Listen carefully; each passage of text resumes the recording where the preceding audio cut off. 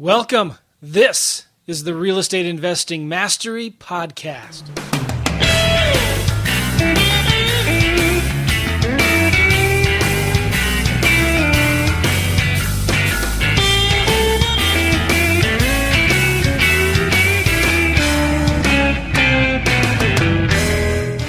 Hey, everybody. Welcome. This is the Real Estate Investing Mastery Podcast. Glad you're here. We got a good interview today. We're going to be talking with a gentleman named Jeremy Heath, and he's from a company called American Turnkey Properties. He's got a real unique story because he's not from around these parts. He's from a different country, really, really far away, a country that I would love to go to someday. And I talked to my kids about it. In fact, we were just talking about Australia the other day with my kids. But anyway, I want to let you guys know, first of all, that if you don't have my book yet, you need to get it. It's my book called Wholesaling Lease Options. If you want to get the book to learn how I quit my job and how I was able to, while I was making good money as an engineer, I was making more money flipping real estate part-time than I was in my full-time job. And I did it through a really simple, easy strategy called Wholesaling Lease Options. And I wrote a book all about it. You can get it at WLObook.com, WLObook.com. It's free, just pay shipping and handling. I'll send it out to you, and it's full of a bunch of juicy goodness. It's all good. It's all good stuff.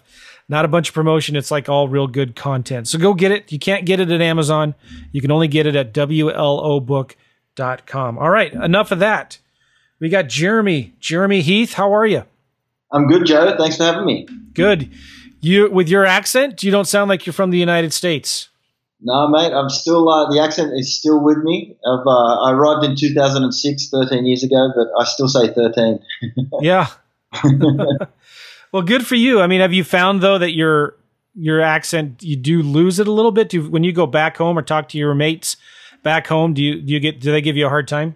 Oh, yeah, definitely. And I think the funny thing is, because I'm actually heading back to Australia tomorrow just by chance, and whenever I go back, my wife even starts to have a hard time sometimes understanding me when I'm hanging around with my mates. Oh, wow. Well, so, you were referred to me by some really good friends of mine that are pretty active in the real estate space. And you got quite a unique story because you, from Australia, and I don't want to steal your thunder here, but you started investing in the United States. And you even wrote a book about it called 10,000 Miles to the American Dream. So will you tell us a little bit about your story? Tell us where you're from. Yeah, absolutely. Well, I'm originally from Sydney, Australia. And I heard you mention that you'd actually quit an engineering job. I studied civil engineering, but in the corporate, I then got into the corporate world and I worked as a management consultant for about 12 years. And that job is what brought me here to the US. And when I arrived, I literally had one suitcase with me. I still own the suitcase, and I kind of had a plan that I'd be here for a year or two, and get a bit of corporate experience in the US, and met my wife and got married, and the rest is history. Well, what? Maybe I missed it, but what year did you come to the US?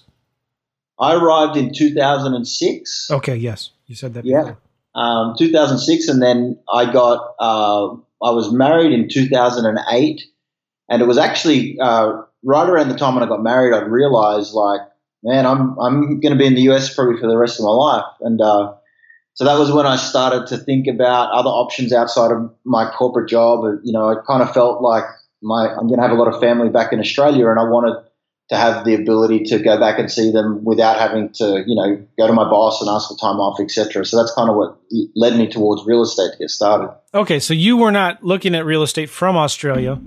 This was after you came here to the U.S. That's where my wires were crossed.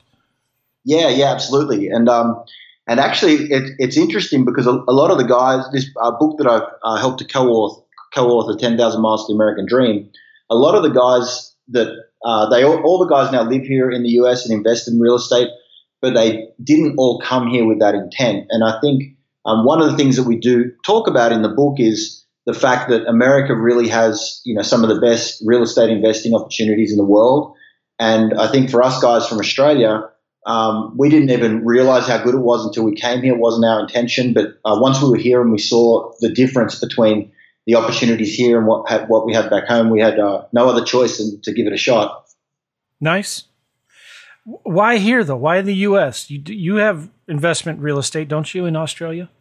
Yeah, I think there's a few things about the US which make it a special place for real estate investing. Probably one of the biggest differences in the single family space is the cash flow that can be generated on rental properties here versus in Australia. The best comparison that I would have is if you think of properties in expensive places on the East Coast like New York or places in California, it's pretty much impossible to cash flow your properties. And Sydney's pretty much like that all over. So you don't have these markets where you can be cash flow positive on properties when you leverage with them. Okay. Is it like that in the entire country or just in Sydney, though? It's pretty much nationwide. I guess the thing with Australia is you have the major cities, and outside of that, it's pretty small places. And so, as a rule of thumb, it's pretty difficult to get stuff to cash flow. So much so that the government actually has a tax break over there, which is known as negative gearing. And essentially, negative gearing is just the ability to write off your losses from your real estate investments against your income. And everybody in Australia has been convinced that this is a really positive, or this is a really great strategy to buy an investment property that you're losing money on, write it off against your income, and have the tax savings. And that's kind of as good as it gets back there on the cash flow stuff. Well, it sounds like, it's a good people are happy for the government to give them back money that wasn't theirs to begin with. It's like when people here in the U.S., we get a tax refund and we get all excited. But does the IRS, the government, do they pay us interest for holding our money? No. But do we have to pay interest on late taxes? Yep. Yeah, I get what you're saying. It's a frustrating process. Yeah, definitely. So, Jeremy, I'm looking at your book on Amazon. There's like 1, 2, 3, 4, 5, 6, 7, 8 guys that have helped write it. Is that right? Yep. And you're all from Australia. Yeah, all from Australia. We all have a pretty similar story, which is part of the reason why we decided to write a book. We all came here not with an intention to be here for life, but found the opportunities to be so great. A lot of us ended up marrying American women. So we've got that all in common. And then I guess we're now just, super passionate about real estate and also helping others to understand the opportunities that are here. I think one thing that we all felt collectively in writing the book is that a lot of people who have grown up in America don't fully understand or maybe have an appreciation for how good not only the country is, but how good these investing opportunities are. And, our story is, hey, if a bunch of blokes from Australia can come here and do it, anyone can do it. Very interesting. So do you guys all work together? Do you all have your own separate businesses? Yeah, we all have. We're all involved in different type of real estate and asset classes. I mean, there are a few of the guys that overlap a little bit in the multifamily space, but we work independently. But I guess we collaborate, collectively together. And another reason why we felt the book was a good thing to share is that we did represent different asset classes. So, I was a single family guy that was speaking about turnkey real estate. Another guy in the group, Bryce Robinson, he was the mobile park guy. We had a couple of multifamily guys, which was Reed Goosens and Kevin Dillon, and it's a hotel guy, Mark. So there's a broad spectrum of asset classes. So we try to give the readers a little taste of the different asset classes that are out there, so that they could kind of pick the one that suited their personality or their goals, and then maybe dive into that in a bit more detail. Nice. So again, this book, guys, is 10,000 Miles to the American Dream, Our Story of Financial Freedom by the Real Estate Mates. That's pretty cool. Yeah, you can get it on Kindle or a paperback. You mentioned the words opportunities. What are some of the opportunities that makes real estate in the United States unique? Yeah, well, in my chapter, I cover the 5 main reasons why people should consider turnkey real estate investing.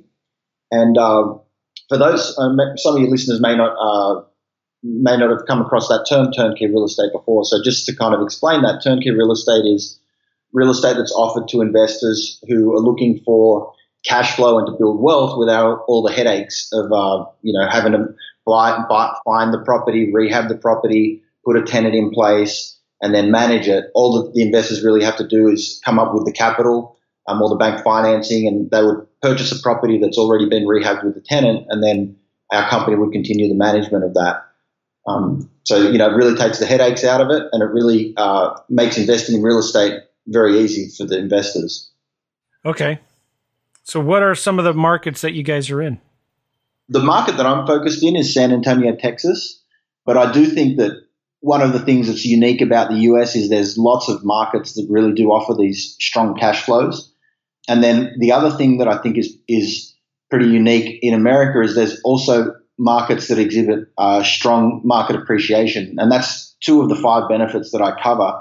And I think when you can find that combination of a market that's got a good outlook for strong appreciation combined with the strong cash flows so that you can be cash flow positive and pay down your debt, that's kind of the 2 big things that are going to help you put together a portfolio that's going to build a lot of wealth over time. What's your typical or what's your average house that you're selling or that you're maybe even teaching people to look for?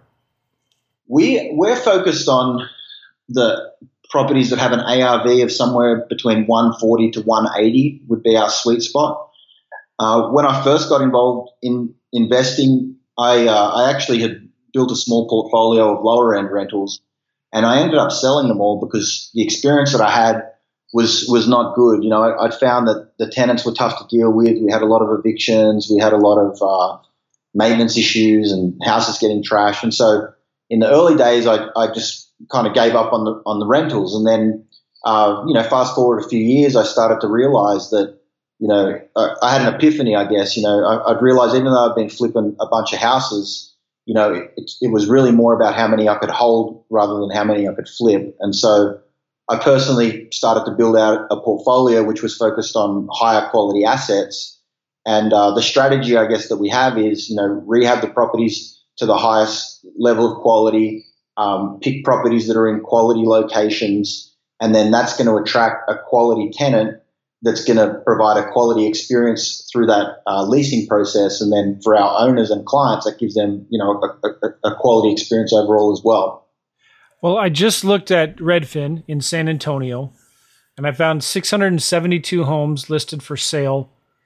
I just did a quick search between 150 and 175,000. So real close to that range you were talking about. These homes are pretty easy to find. Are you trying to get them with some built-in equity in them? What makes a good deal? Yeah, I think, for us with our clients, we're selling them. We try to have a little bit of equity built in up front.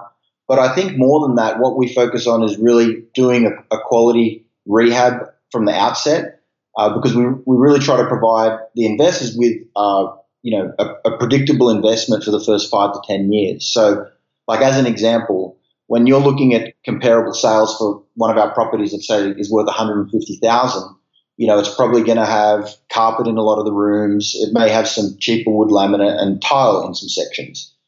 For us, however, if we're rehabbing something like that for turnkey, we're currently putting in these wood tile planks that are ceramic, and we'll do the whole house in that. And it looks like a hardwood floor. I mean, it looks beautiful, but the thing about it is it's a ceramic tile that's going to last for 20 years or more. And so we like to try and remodel the house in a way that the maintenance cost moving forward is going to be low, so that the investor returns can be maximized. Okay. So this $150,000 house I'm looking at right now would rent for, according to Zillow, about $1,200 a month. Does it sound about right? I would say 150 would probably be more, maybe more around 1,300. Okay. So what kind of ROI are you advertising, or do you even advertise? What kind of returns investors can expect? Yes. I mean, typically for these properties, you're going to be somewhere in the range of 6 to 7% if it was an all-cash purchase. Now, with the appreciation that we've seen in the last couple of years, the houses have gone up in value a little faster than the rent. So sometimes it's trending down in that 5.5% range.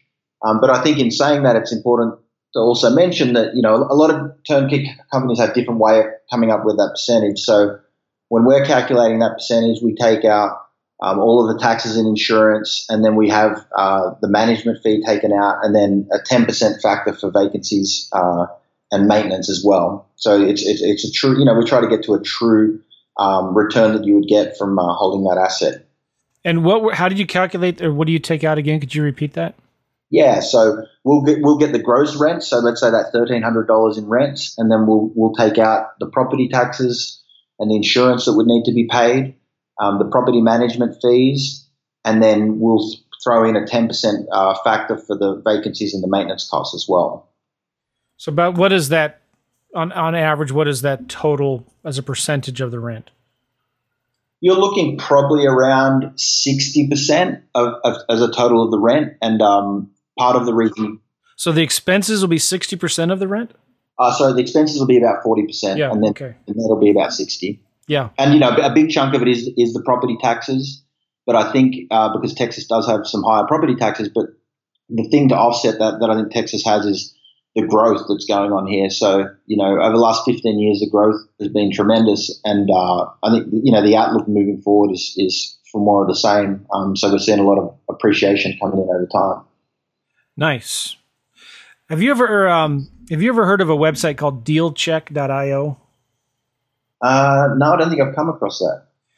I had this guy on my podcast a couple years ago, and he created this software. It's phenomenal. It's called DealCheck, dealcheck.io, and I don't remember how much I paid. It was ridiculous, $50 for the year, something like that. And it helps you analyze properties. And so you figure out, okay, well, if I'm going to buy a house for $130 and I'm going to finance 80% of that, what are my purchase costs, rehab costs? And then it analyzes based on the rents, what kind of return your buy and hold projections are you going to have. And it's pretty fascinating how this thing works. And then it gives you a worksheet where you can figure out and you can change all of your estimations, right? So if I change the rent to $1,300 a month, 10% vacancies, operating expenses, 40% of rent, appreciation. Do you calculate appreciation when you give clients numbers like this? No, we do not factor them in. I have a separate process where I do like a consultation with clients. And I have an Excel model where I do put it in the Excel model, but when we're selling them, I don't put it into that selling material. So if the current value of the home is 150, you're hoping to, let's just say get it for 140 for them? Yeah, we'll try to be around there. And I think it depends on how much further we've gone with the finish out, because I think our houses are worth more than the true comparables because of the quality of the flooring and things like that. So your investment returns, do you use a cap rate? Do you base that on, or do you do like a cash on cash return? Because there's different, or return on investment. There's different ways you can calculate all that, right? Yep. Yeah. What do you use again? So we'll just do the straight return, which is if you did an all cash purchase. And then another metric that we would show in our marketing material is the cash on cash return. And so for the cash on cash return, we assume that the investors are putting 20% down. They're financing on a 30-year note with 5% interest. And the cash on cash returns with those type of assumptions is, in the range of 10%. And that's not including any, appreciation, of course. Right. Okay.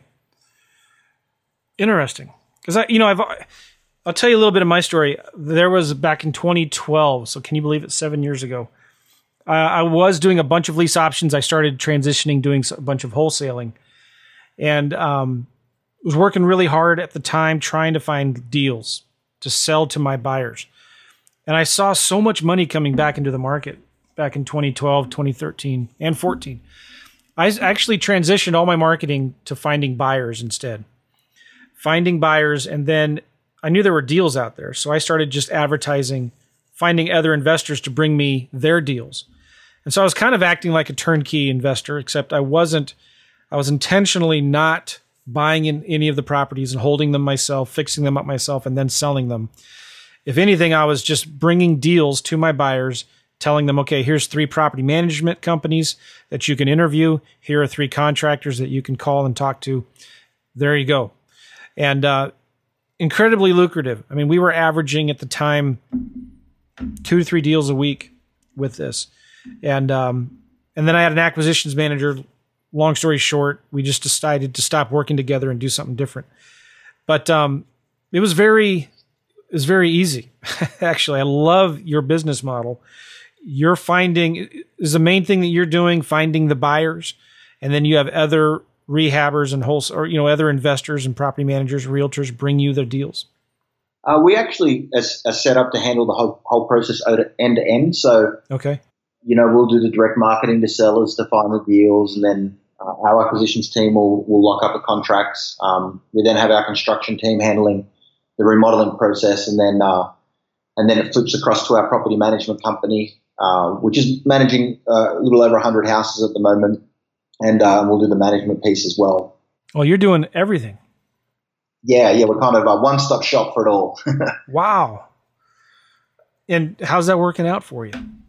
Yeah, I think it's been it's been fun putting it together and growing, and the reason why I really wanted to do it that way is I wanted to know from the outset, especially on the construction side, I knew that if we could control the rehab and make sure it was done to the right level of quality, that would make the management piece a lot easier.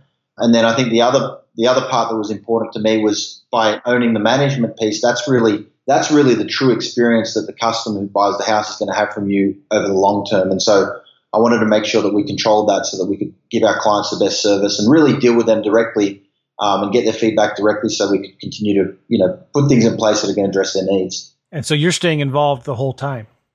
Yeah, we're involved from the acquisition right through to the end of the deal. And then even I like to try and set ourselves up as a one-stop shop. So, I'll help my investors, I'll get them connected with local banks if they want to get refinancing, or I'll get them connected with the insurance companies for good deals on insurance, attorney if they need some entity set up and things like that. So really just try to provide all the services that are needed for them to put together a portfolio that's going to build them wealth over time. Good. Now, is San Antonio, where do you live? Do you live in that market? Yeah, this is where I reside. And, I'd been, like I mentioned a little earlier, I'd been flipping a lot of houses, and I just realized, man, I flipped a lot, but I just realized I've got to hold more. And then I'd started to become aware of this turnkey model a few years back. And so I did some research on San Antonio in particular, just starting to understand the cash flows and the market appreciation and stuff like that. And I soon realized, like, man, I think I'm sitting in a top 5 market for doing this in the country, and so I was kind of fortunate that I was here, but I feel like it's really the perfect place for this type of model, not only for the short-term cash flows, but I think the appreciation in San Antonio, if you look at the major cities in Texas, San Antonio is one of the smaller ones, but it's probably the one that's got the biggest upside with potential growth, especially with Hispanic community and proximity to Mexico. So I see this place explode in the next 10 to 20 years. So you're out there finding your own deals. You're buying them, fixing them up, and then selling them to a landlord, and you stay managing the whole process. Yeah, that's correct. Do you ever have other people bring you deals? Yeah, we do. We work with some wholesalers locally who will bring us deals. So we're actively always networking, letting people know the type of properties we're looking for, and definitely a decent, probably 25% of what we pick up would be through wholesalers. Do you find what's your read on the market? Is it getting tight, harder to find deals? I think that it's certainly been getting more competitive over time. There's a couple of big things driving that, I think. One is the big iBuyers coming into certain markets. So obviously, they're doing a lot of marketing and taking up a big chunk of the houses out there. And then I think also, it's so much easier today than, let's say, 10 years ago for somebody, in their 20s to learn about real estate and to basically set up their own little real estate business, whether it's wholesaling or flipping. Even things like when you think of all the technology, like things like Podio and, the systems that are out there, and also the educational content, I just think there's a whole new pool of people coming through that are getting into this and creating a more competitive marketplace. Yeah.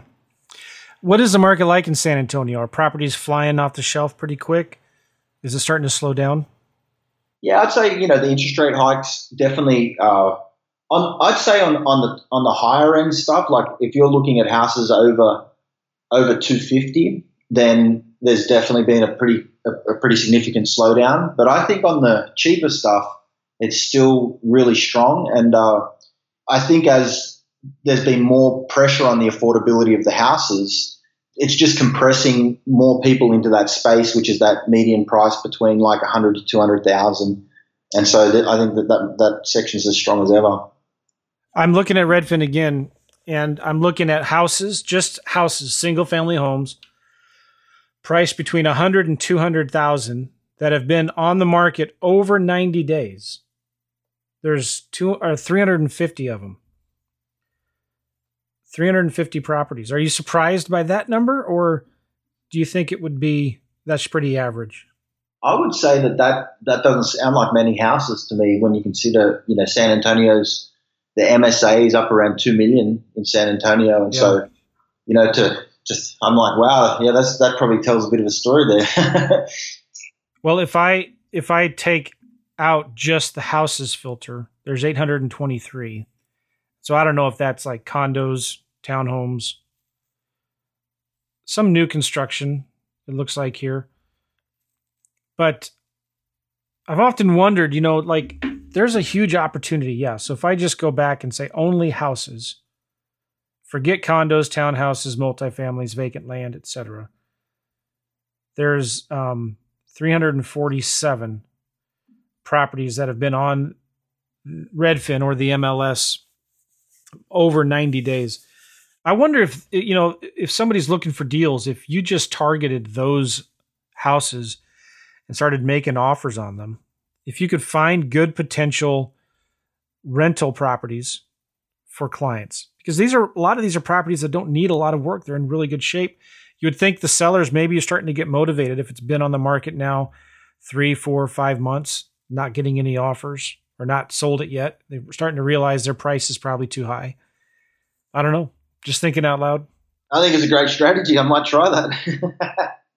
Yeah, it's a great strategy for sure. I think, as people, obviously as time goes on, people get motivated, and I think you're very correct in saying, if they don't need that much work, they're really ideal as rental properties. And one of the things that I've learned from flipping a lot of houses is, you can clog up your pipeline pretty quickly by getting in deep on several big rehabs at once. And so we really try to streamline stuff now and have the discipline of saying no to houses that need larger rehabs, because we understand that they're the ones that take all the attention away from everything else. Yeah. Well, there's a lot of homes, and I just excluded the new construction. Mm-hmm. And now there's 239 that, and a lot of these have been on the market over 120 days. I'm just wondering, that's 4 months. That's probably maybe more like the normal average of what people used to be able to expect to sell their houses on. But San Antonio is a hot market, and you got to wonder, why are these homes on the market for so long? And would the seller be negotiable on their price? One of the things I used to do a lot, and I don't know why I'm getting onto this tangent, but we would have our VAs go and look at all of the old properties, not old, but properties that have been on the MLS for over 30 days, and look for all of the ones that need work. They need updating. And if they hadn't sold in 30 days, there's probably a good reason. It just needs too much work or it's overpriced. And we would just contact the realtors, and my VAs would email them and ask them questions. Hey, is that house still available? What's going on? Why do you think it hasn't sold yet? And without saying things like, it looks like it needs a bunch of work, we would ask them, why hasn't it sold yet? And then we'd ask them simple questions like, do you think the seller is negotiable on their price? And we would be surprised. The realtors would tell us things like, yeah, they would be. And sometimes we would ask them, well, what do you think it would take to get this deal done? And they would tell us sometimes the price that the seller would take. Now, that's totally against realtor rules. They're not allowed to do that. But sometimes, these realtors, they just know that these houses aren't going to sell, and they know why they're not selling. And they just, sometimes the sellers need some time to cook. I don't know if I'm making any sense there. I totally agree with you on that, Joe. Like, one of the things that I think is so interesting in this business is everybody's looking for deals, and a lot of people spending a lot of money to find sellers, and you've just in 1 minute found 230 or so sellers, and a decent portion of them are probably motivated to some extent because their houses have been listed for more than 4 months. So, that's a nice cheap way to find a little pool of. I'm sure there's a few contracts in that little set of houses. There's no doubt. Well, yeah, and you could have a VA make these offers for you. Not maybe, at least make the initial contact with the listing agent. Send a text, send an email. Hey, is that house still available? Just kind of filter them out for you, so you just you can take over when there is some motivation or interest in negotiating expressed by the realtor. Definitely love it. I love it. What are some of the ways that you're finding working now for finding deals? We do a range of different things. We'll do the traditional stuff, direct mail. We'll do online stuff. We run some radio here in San Antonio as well. Then we do some more what I'd call the ground and pound stuff. Where you really get in some of the niche lists, like on foreclosures and doing some foreclosure door knocking and probate lists. And with those niche lists, we like to target the niche lists and then skip trace the list so we can get phone numbers and then do outbound calling on those lists as well. Good. And are you finding that it's giving? Are you happy with? Nobody's happy with the number of deals they're getting, but do you feel like it's working? Yeah, I feel like you got to have a few things going on in the fire at once, or a few lines out in the ocean, and if you got more than one marketing strategy going at once, if one's not performing, then another one will make up the difference. And I think as long as you're tracking, your ROI, what are you spending on your marketing versus the profits you're generating, and then making decisions on, which marketing channels to maybe stop and then which new ones to start, you're going to be optimizing that marketing spend, and over time, that's what we've found works best. Right. Cool. How is direct mail going for you? You've been doing this for a long time. I've been hearing actually from some people that direct mail is actually going up because so many people have been stopped not doing direct mail anymore. But what are you seeing? I mean, we've found it to be getting more competitive. So, in order, I guess, to optimize some of our direct mail spend, we've cut back on the volume of direct mail that we're doing, but we've tried to be more targeted with the lists that we're going after. But it still works. Another thing that I didn't mention that we do, which has been really effective for us, is Post-it notes on doors. So, we'll blanket a whole subdivision with, big 6x8 sticky notes that just say, I want to buy your house. And we're able to get that out, total cost for about 17 cents a note. So, we can hit a lot of houses at a pretty good price. I used to do a lot of that. And how's that going? Yeah, it's always been pretty consistent for us. I think one of the things that I love about it, I mean, the downside is you're hitting a whole neighborhood, so it's not really like targeted to somebody that may be motivated against somebody that's not. But the upside is it's only 17 cents per note, and it's not a note that's in their letterbox with the rest of their mail. It's a note that's in their face when they enter the house. So, we find we get a good response rate off them, and when we use the big ones, the 6x8s, we do find that we get calls like months later after hitting an area that people do hold on to those notes if they're thinking about selling, but not right there yet. Oh yeah. And how did you find somebody to put them out for you? We contacted local door hanging companies, yeah, and then we paid them to put them out. We pay them, I think, 12.5 cents a door, and then the note itself costs about 4 cents. So that's how we get to 16.5 cents from that. That's phenomenal. I was paying a guy 15 cents a Post-it note to deliver it, and it was about, I was paying 4 to 5 cents. I remember it was around 20 cents per Post-it note. And this guy was phenomenal. He was great. He had a high turnover. It's hard to keep somebody for a long time to go do your Post-it notes, but we could certainly tell when he was out there because their phones would be ringing off the hook. I wouldn't say our response rates were better than direct mail, but we were getting leads that direct mail would have never given us.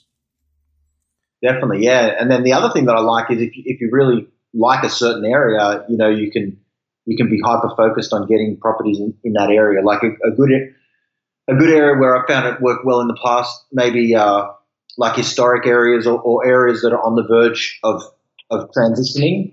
And so the good thing is there's tons of distressed properties in there. It's old houses that have been around for a long time, and then they are areas that are hot or becoming hot. So I think it's a nice little combo where you can be hyper focused on those type of older neighborhoods. Very good.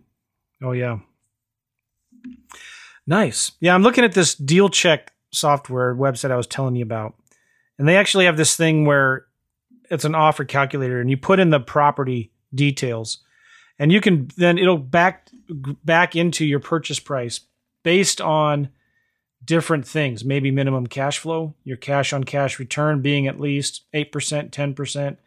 If you had a rent to value ratio or an ROI, return on investment, internal rate of return. So you could set different returns that you're looking for and it'll come up with the offer that you should be making. And then from there, it gives you a property analysis that you can give to your potential buyers and your clients, giving some projections. Speaking of projections, where do you draw the line of like telling a potential client, hey, you know what, property's going to cost this much. It's going to take 20 grand in repairs. Or we're projecting it'll rent for $1,000 a month. And after expenses, you should be getting 8% cash on cash return. Do you always give those kinds of numbers or you just tell them approximate ranges? Does that make sense? Yeah, no, we can, we'll put hard numbers out on the stuff that we are trying to sell. Sometimes we're selling it and the tenant is already in place, so we kind of know the rents and it's already been repaired. If it's before that point, we're putting in what we consider to be the true number. And I guess, what we understand is that like, because we're the ones that are going to be managing the house moving forward, if we're providing numbers that aren't realistic, that relationship isn't going to last in the long run. And, we want to set up relationships with customers that not just want to buy one or two houses, but people hopefully over time are thinking more about 5 or 10, and we want to be their partners to help them build out those portfolios over time. Mm-hmm. I'm going to email you this report because I think you might like it. And maybe you already have your own thing. I've just been so impressed with this report that these guys have created. This is the Deal Check? Yeah. I'm definitely checking out the site. I'm going to check out the site for sure. It's like really, really good. And I remember interviewing the guy thinking, what do you have? Like, what? This is so cheap. Are you sure you know what you're doing? And it just gives some really good analysis of the property. You can add your photos. You can choose which comps you want to show. It gives you the projections, investment returns, cash flow, equity accumulation. If you sell it, how much profit will you make if and when you sell it in 10 years? Good map of the property. Anyway, I wanted to ask you a question about buyers. Where do you find your buyers? How do you find them? Well, I've as we've been transitioning into this model, I've started with investors that I've worked with in the past, private lenders that have worked with me, or friends or friends of friends, and just kind of spread the word that we're moving towards this model, and that's really what's enabled us to set up the foundation we've got now. We've got property management companies that we set up from nothing and managing over 100 properties. Moving forward, I would say as we look to grow, I'm definitely interested in attracting clients from all around the world. I think one of the benefits of turnkey real estate is it makes these markets that have the combination of high cash flow yields and strong market appreciation accessible to people from anywhere in the world, whether you're in Australia or whether you're here in the US. And, so I think probably moving forward, particularly people on the East Coast and West Coast where they don't have those type of markets, or people back home in Australia, I think this is ideal for them. You want to know how we found our buyers? I would love to. It was really easy. we would go in and we would see in the different turnkey markets. There's a lot of good hot turnkey markets, like San Antonio is one of them, but Memphis, Tennessee, Columbus, Ohio, Cincinnati, Ohio, Cleveland, Ohio, Indianapolis, Indiana, Houston, Texas, maybe Dallas, Fort Worth. I don't know. That gets kind of expensive in Houston and in parts of Dallas, but Las Vegas, even possibly parts of Phoenix, maybe. What you do is you go in and you say, all right, in Marion County, which I think is Indianapolis, Indiana, right? In Marion County, show me all the investor buyers that have purchased properties in the last year from outside of Indiana. It's a really easy list to get. And you can pull that list, maybe get 1,000, a couple thousand. And these are investors that are buying properties in that county from outside of that state. They could be from California, New York, sometimes out of the country, it doesn't matter. And we would send them simple letters. Hey, I saw that you purchased a house in Indianapolis. Sounds to me like you might be an investor. If you are, I want to tell you, if you're interested in looking for some more deals, we are the premier real estate investing company in the St. Louis region. And we get properties with consistently great returns, and we've got a great reputation and all that. Just talk briefly about your company and then say, hey, listen, if you'd like to talk, give us a call. And that phone number on that letter would go directly to either my cell phone or my acquisition guy's cell phone. And we wouldn't get a ton of calls, but the few calls we would get turned out to be great buyers. And a lot of them would be like, yeah, I'm looking to buy maybe one more house. I don't know, just thinking about it. And they're testing the waters. They're testing to see if you know what you're doing or not. And then if they like what we have, and if they buy one or two houses for us, it always blew me away how many of them would then say, you know what? We want to buy 10 a month. We want to buy 20 a month. And they knew that all along. They're just kind of testing us to see what we had and what we'd give them. But simple letters like that to buyers that are already buying in other markets from outside of those states, they're great buyers. They already are, they're already comfortable with buying properties in other states, and they already understand kind of the risks involved with it, and they've got money to invest. Does that make sense? Yeah, that's an awesome strategy. So I'll definitely be having a crack at that. I love it. Hopefully somebody else listening to this also does it. I learned that from Kent Clothier. Got to give credit where credit is due. He wrote this book called Reverse Wholesaling. And that's exactly what he says to do there. And I did it thinking, dang, I'm sure everybody does this.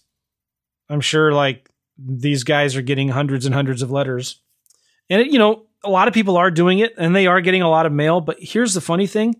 We had so many people tell us the only reason why, one of the major reasons why I'm doing deals with you guys is because you answer the phone.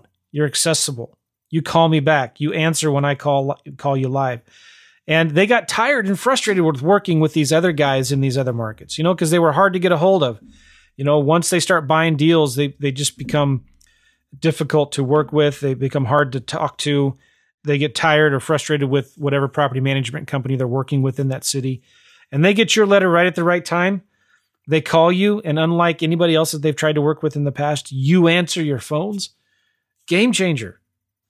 That's how you stand out above all your competition. And you probably already know that, Jeremy.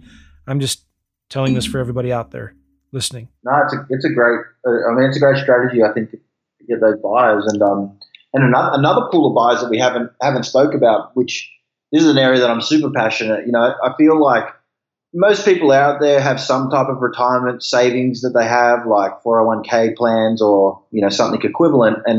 But I think there's just such a small percentage of people that understand that you can use those for investing in real estate. And I have a few clients that have started purchasing properties with me where I hook them up with a lender that provides non-recourse lending so that they can leverage the capital they've got in their retirement accounts and build rental portfolios that way. And I think when you stack up the benefits and the returns that you're going to get from the real estate portfolios versus the stock-based plans, I just don't think there's much comparison in the long run, especially if you're in the right market, which is key. Yeah, good. Excellent. So, Jeremy, a couple final questions here. Somebody who's listening to this maybe is just getting started in real estate, and they like this idea maybe of finding deals and putting them together, packaging them, selling these kinds of deals to other investors. What recommendations and advice would you give to somebody who's thinking about maybe wanting to start a turnkey business? I mean, I think that it all starts with the first step. If you've done no real estate investing whatsoever, then the best place to start is always getting contracts and wholesaling deals. So you may even be able to wholesale a deal to a person who's looking to build their own rental portfolio. And, that's probably where I'd recommend most people to start. If you've already got experience and you're rehabbing houses or maybe you're good at marketing to certain buyers, focus on, I think, the service that you really want to offer the clients and clearly define, what you and your business do and the benefits that they can provide to those clients. And then, once you're able to articulate that, that's really the starting point, I think. And then, obviously, then you got to build the machine that's going to deliver that. Probably one of the best things I could give to somebody is, I think I agree with you, find the investors like you that are buying these properties, that are selling them to turnkey deals, to turnkey buyers, and find out, what are you looking for? What kind of properties are you looking for? What areas, what price ranges, what rent prices, like what kind of work does it need to have done or whatnot. And then go find the deals for guys like Jeremy Heath. Go see what they want, find them the deals, bring it to them. That's got to be a good way to learn how to do this business, isn't it? Yeah, absolutely. Cool. Good. Anything else you want to say? How can people get a hold of you, Jeremy? So the best way to get a hold of me would be to visit our website, which is AmericanTurnkeyProperties.com. And, what I like to offer people who are interested in building these portfolios is, we'll set up a consultation where, I think the starting point in doing this is you have to have clarity on your vision and your goals for the longer term. And so the process I work through with people is to first start with understanding what their goals are, what the vision is, the time frame for that. And then once we've got clarity on that, we can then start to work out what type of rental portfolio they need to put together that's going to help them achieve those goals. And what I've found in working through the process is everyone, first of all, has different goals and objectives and probably starting from a different place. But the cool thing is you can customize these plans to really suit whatever the individual's needs are. So that's something that I personally really love doing. It's part of why I got into this business, because I do feel like real estate's the place to invest and the place to build wealth. And so, I like to try work with people and help them work out the plan that's going to do that for them. Very good. So website again is AmericanTurnkeyProperties.com. Yep, that's correct. And cool. And then if anyone's interested in the book, you can order the book on Amazon, which is 10,000 Miles to the American Dream. Or you can find out more about me and the other authors at realestateMates.com. Nice. RealestateMates.com. Very cool. All right, Jeremy. I see the website here. Looks good. Thanks for being on the podcast. Appreciate it. No worries, Joe. I really appreciate you having me on. It's been a lot of fun. Thank you. All right. Again, guys, the websites are realestateMates.com or AmericanTurnkeyProperties.com. Thank you, Jeremy, again for being on the show. Get his book, guys, 10,000 Miles to the American Dream. You'll get a lot of value out of it. And if you're at all interested in working with Jeremy and buying some of their houses in San Antonio, we have a lot of overseas listeners, international listeners. And I will say this, I love the San Antonio market. It's a great market to invest in. I highly recommend it. If you can work with guys like Jeremy, get some good deals, get some good property management in place, you're going to have a lot of success. Cool. All right. Hey, thanks again, Jeremy. Appreciate it. Yeah, thanks, Joe. Appreciate it, mate. Hey, guys, don't forget, go to realestateinvestingmastery.com to get the show notes, get the transcription of this podcast, to get any kind of links. If you're driving and you couldn't write those links down, you can get them on our show notes at realestateinvestingmastery.com. Also, go to iTunes and whatever other podcast player that you listen to and subscribe to this podcast. Leave us a review. We'd really appreciate it. Appreciate you guys all very much. We'll see you later. Bye-bye.